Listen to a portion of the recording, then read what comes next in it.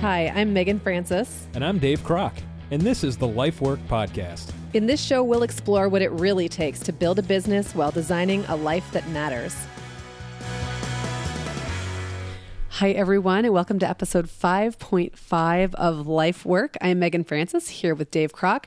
This week, we have been talking about pivots, how to make changes in your business, why to make changes in your business, the different businesses we can look to as examples of how to do that and how not to do that. I'm just going to quickly kind of sum up what we've talked about this week in case you're just catching up with us now. If so, you should definitely go back and listen to episodes 5.1, 5.2, 5.3, and 5.4. If you don't know because you're just joining us, this show is set up around a daily schedule, which means we are with you every single day. We publish at 6 a.m. Eastern Time every morning, so we want to be part of your work week or your commute or your morning run or whatever it is you're doing at 6 a.m. Or, I mean, you don't have to listen to us at 6 a.m., but I mean, hey, it'd be cool. It'd be cool if everyone. I'm not up at that point. I don't know what you guys do at your house, but nope. I'm not that much of an early riser. But this week we've talked about tools and techniques and resources to help you kind of learn how to pivot. And we interviewed Barbara Jones, who is this awesome person who had a career in the music industry and then transitioned into social media. Doing essentially sort of some of the same things. Yeah, I liked her phraseology. Like she talked about, she used to build essentially like these fan teams, I think she called them. Yeah. Fans for bands. Yeah. And then she transitioned to building fans for brands. Yeah. Which I thought was that's a great way to look at it. And it even rhymes. Yeah. So that was yesterday. That was 5.4. That's a great actually kind of way to, I don't know, almost intro this topic, I think, today's topic. So today we're kind of wrapping up this topic, but what we're going to be talking specifically about is how to evolve your skills and experience into new ventures. The idea that pivots never really stop happening. It's not like you change things up once and then that's it, or start a business and never make a change or never you move missed into once, anything else. Had to make a small adjustment and then you're done. Right, exactly. So I know Dave has some great examples of what this has looked like in your business and also in other business, some very recognizable businesses so that we're going to talk about. But Dave, first, talk about how this has looked in your history as a business owner. Yes. So to all the pivots I've known before, and it has been a great many. Actually, my whole like development as an entrepreneur is a series of pivots. Like the idea when I first got started, what I had to work with, the hypothesis, so to speak, was, hey, I've read a lot of things on how to be successful in business, and I've used all the free time from being unemployed and unemployable to do that. So now I can start to interact with people that have businesses who could maybe utilize that knowledge that I've developed. So I would start consulting and coaching. And after a period of time, I just kind of got sick of making other people successful. And so then I pivoted to starting my own thing. So still the same knowledge, the same experience base. It moved into developing my own companies. And so some of the first things that I did were in real estate. I would do some small-time real estate investing. Had a few other guys that I had partnered up with, and we had created this new model for lending to real estate investors, which actually could work. We actually had a provisional patent on it, but we weren't the right people to start that company. So we disbanded and all went and did our separate things, but had to pivot away from that, right? So get down the path a little bit, realize that's not the model. So I moved into a different form of investing. And so that led to kind of combining real estate and business. And so that's why a lot of the businesses that I have now have a real estate component and a business component. And then some of the things are virtual. I think as you develop and move along, I think it becomes easier to understand what could be the opportunity that's in front of you. Can I develop this, do it well, and have it be something that works? I think it gets easier making that leap that we talked about earlier in the week. So those are some examples. I've actually got one business right now that I'm actually undergoing sort of a pseudo major pivot in the model. Pseudo major? Yeah, pseudo major. So I'm not going to give away all the details. We can talk about it in a future episode once things are complete. But the idea of exploring different ways of distributing the model. So previously we had sort of owned the whole supply chain, right? We had owned the means of production and the actual items themselves that we were selling. And so we're moving over into testing out the idea of managing those items and having somebody else own them, and we operate. So our skills were in logistics. Our skills are in the operations of that business. And so we have the opportunity to pivot a little bit and streamline the organization so it doesn't need as much capital up front for the things that we do. So that's one way we're doing it right now. But your eyes have to be wide open to that opportunity. And like we talked about earlier in the week, you can't have your fists closed really tightly around what you think is the thing. Yeah. Well, that reminds me of the story you shared earlier this week. I think it was episode 5.3 where you talked about, or maybe it was 5.2. I don't know. It's all starting to run together in a really good way. Where you talked about Kimberly-Clark owning a paper mill. Yep. And then moving away from that. Yeah. But they still have paper products. Indeed. So they were in essence managing, operating, and branding, I suppose. Absolutely. The supply chain. Yeah. Their skills and the things that they did best were in those areas. You know, developing those brands and putting them to market and whatnot. So they didn't need to be milling paper. Right. That wasn't the thing that was their hedgehog concept. Right. The thing that they could be the best in the world at, that they had passion for, and that the market needed. So let me ask you this: when it gets beyond just you, and you've got a team that you're trying to decide what are your skills of your team, it seems more complicated than figuring out what your own skills are, because as a collective, it just looks different. So how have you determined that your skills are more in the managerial and operating side, not just for yourself? Some of it is realizing it as it's happening. Okay. As you go down the road, you see what your team is great at. You see what your organization is built for.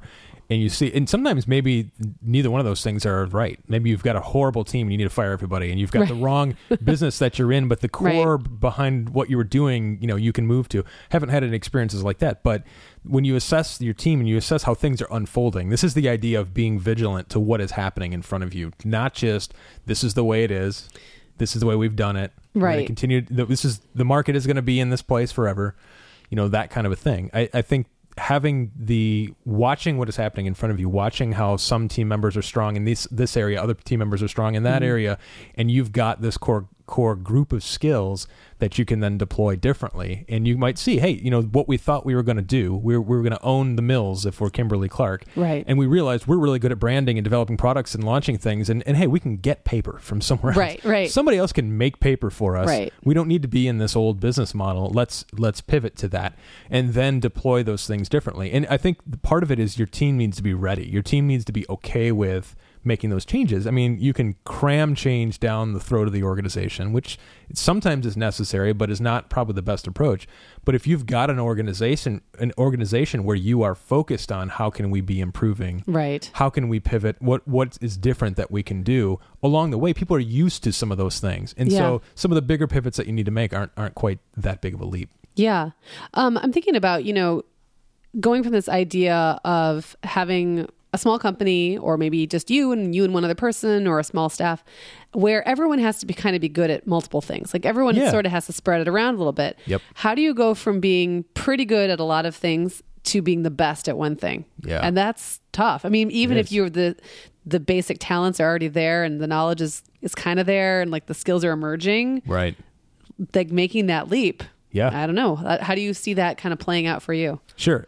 Well, personally, like for me as the business owner, or the guy that started it, or whatever role I have in the business, I think it's important to see the writing on the wall. I think it's important not to be tied up in your own ego about what you do and what you're good at. What you actually are good at is what you need to focus on. I think as you develop along the way, and I think Julie talked about this a couple of weeks ago, Julie Cole, in her interview, or actually last week, where how they just recognize this just needs to happen. Yeah. We just need to do this. There's no other choice. You coach people through that. And I think that process of creative destruction where you have to move in a different direction. So that means breaking things a little bit. That means the system has to change. That means me, if I think I'm used to doing things a certain way, I have to adapt. That's what I love about I don't know, it's survival of the fittest, in a free market. The idea that the market and the competition and the approach that you take, you're actually building better and better things for people that need them. Yeah. And that creative destruction that occurs in that process is absolutely necessary. And so you just have to be attuned to that. You just have to be bought into the idea that you will have to change and be ready for it. And actually be proactive in thinking about it before it is a afterthought or absolutely needs to happen for survival. I think one of the recurring themes that we've touched on the last few weeks in particular is that you don't have to know everything going in. No. And people who are successful at business aren't necessarily that much smarter than you, Right. or that much more learned in certain areas than you. Maybe it's the willingness to learn, the willingness to put in the time, Absolutely. the willingness to take a risk. And like Barbara said yesterday in her interview, so much of it is just about faking it, pretending like you know what you're talking about, asking the right people. You know, when she made her move from music to social media, she didn't know anybody in social media. It Right. wasn't like she already had an established presence there, but she was willing to ask questions. She dug. And same thing with Julie Cole. I mean, really was willing to dig in, find mentors, network with the right people, learn what she had to learn, and fake it Right. a little till they Absolutely. actually became the best at what they do. And it's a process. You don't just become the best and then go, all right.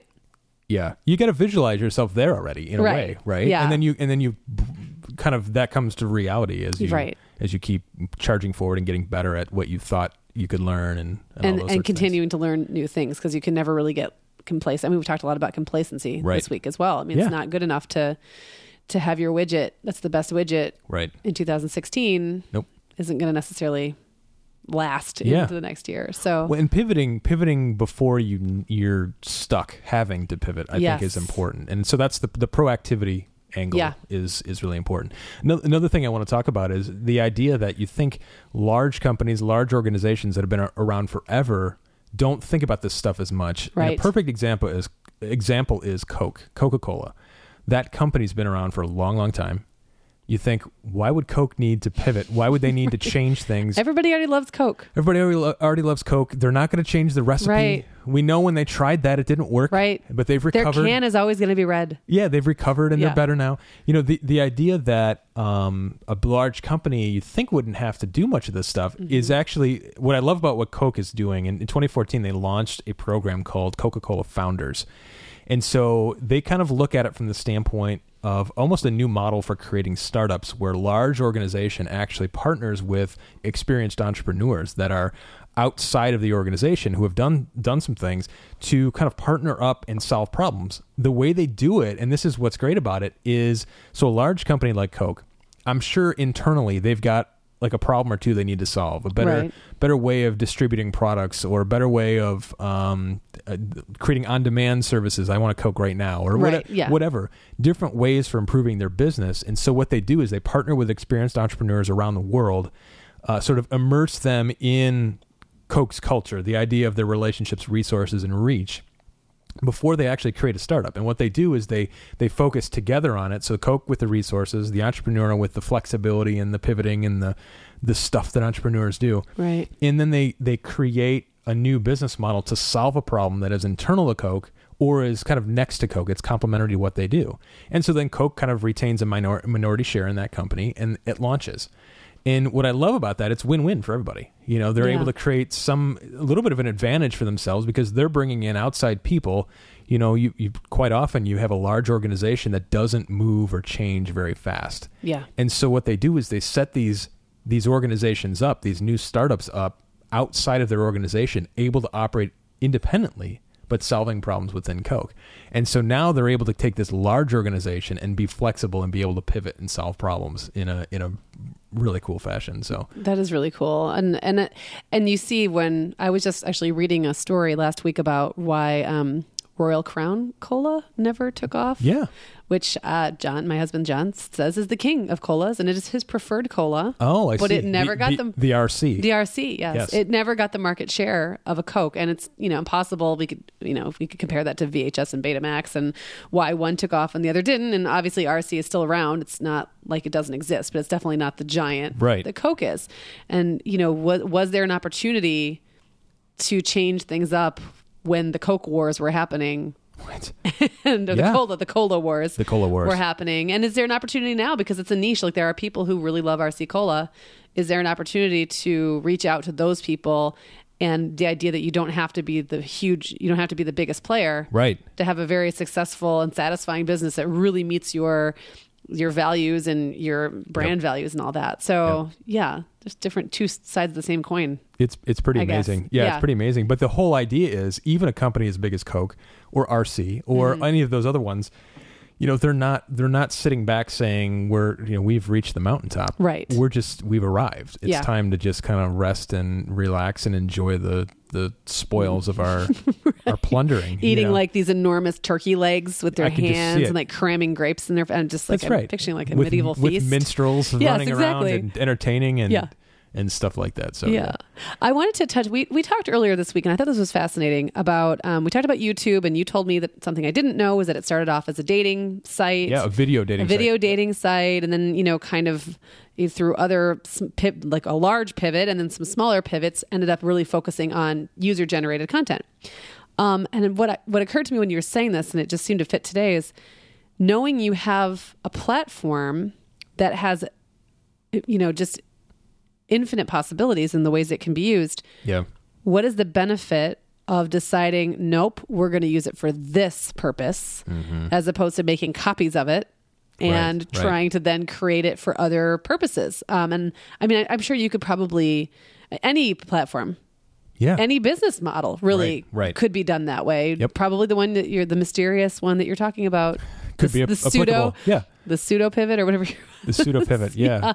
I mean, I guess that's me. That's me saying we're not really changing the whole company, but we're pivoting in a small way. I guess. Right. Yeah. So it's a pivot. It's a pivot, but where do you decide to pivot rather than start something new to copy? I mean, it's an endless. I don't know. So if it's you repeating, right? If it's you starting multiple things, sometimes you find something that works and you can move it into different markets, a model, right?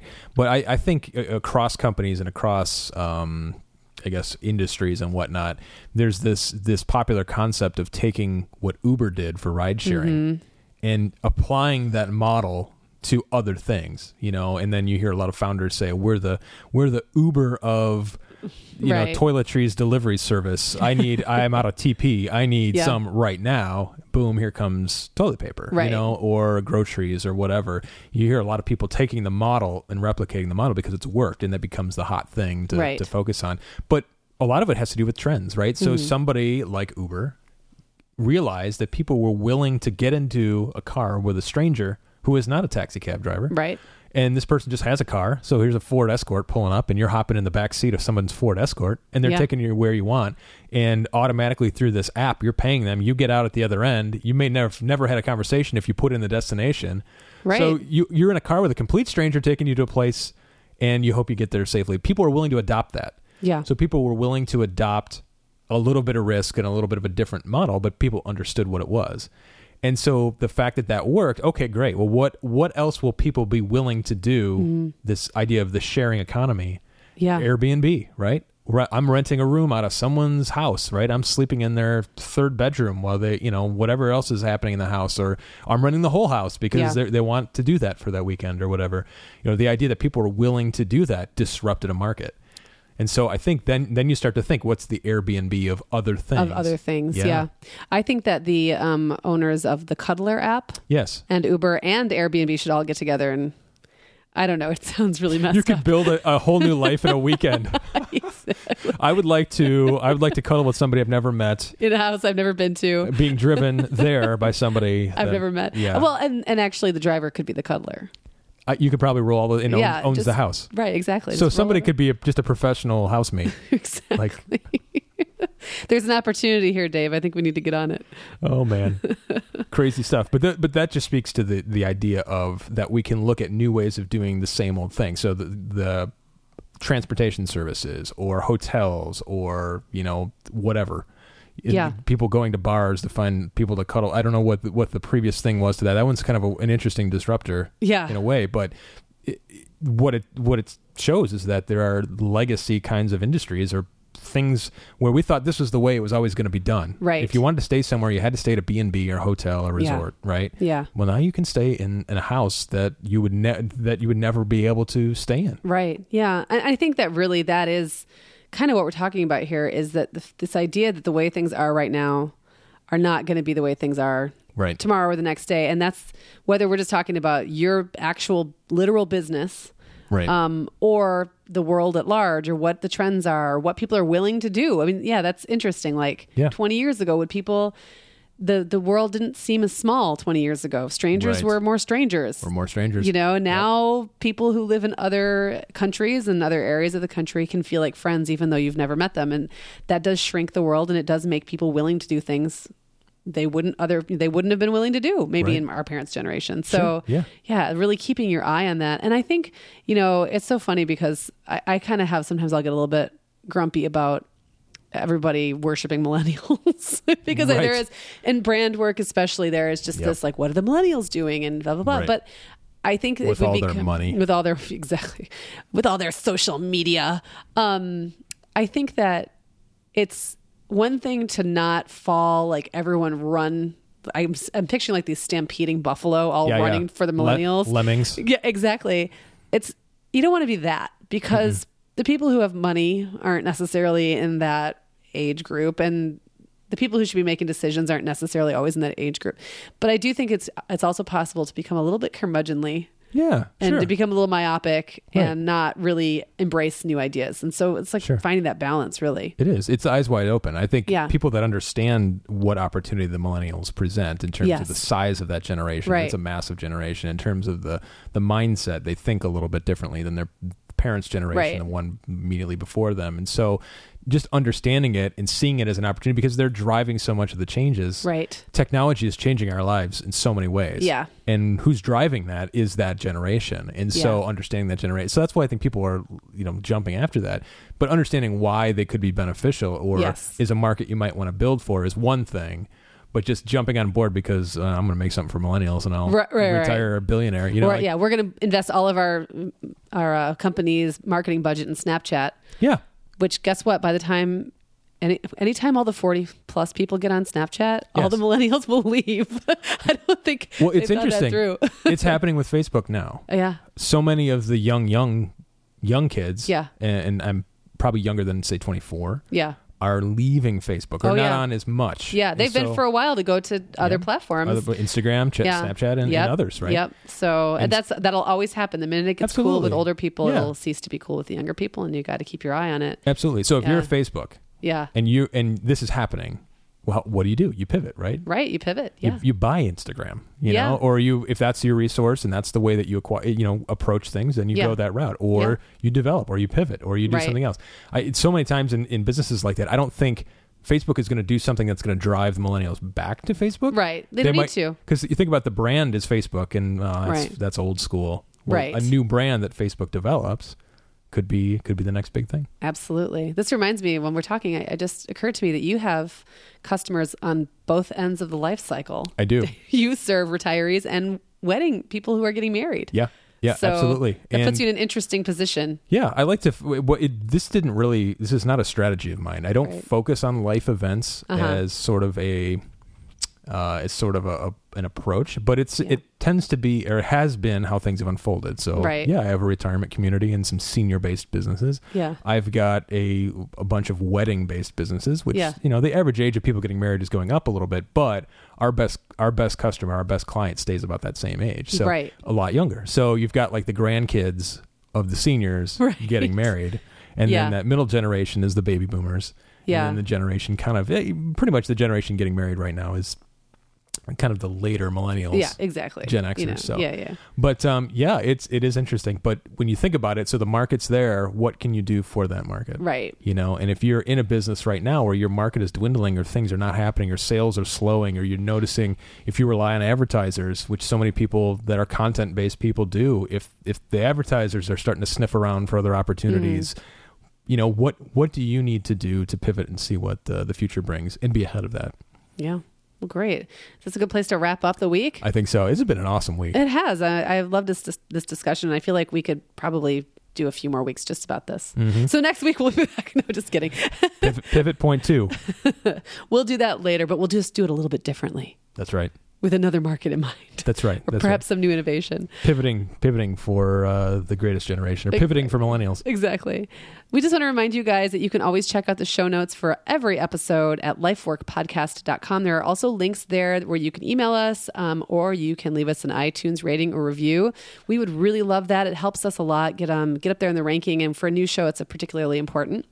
Again, we are here every weekday, Monday through Friday, 6 a.m. We publish. If you are just catching up, go back over the weekend and just binge on the archives. Oh, yeah. There's some good stuff way Because back now we've in the already beginning. we've only been doing this for 4 weeks and we've already got 20 episodes in the can. Yeah. So, yeah. And if you want to know more about Megan or myself, we actually interview each other and tell Yes. our life story, our entrepreneurial journey. So if you want to know more about what's going on in our lives Yeah. and what we do and why you should even listen to us, because who are these people, right? We're pretty cool. That's who we are. We're pretty cool. Go back and listen. Go back and listen. Those are the bonus episodes that you'd find way back at the beginning. So just go to lifeworkpodcast.com, scroll, you'll find it all. That's it for this week. See you next week. Thanks for listening to the Life Work Podcast. Build your business and design your life with us every day, Monday through Friday. And find us at lifeworkpodcast.com.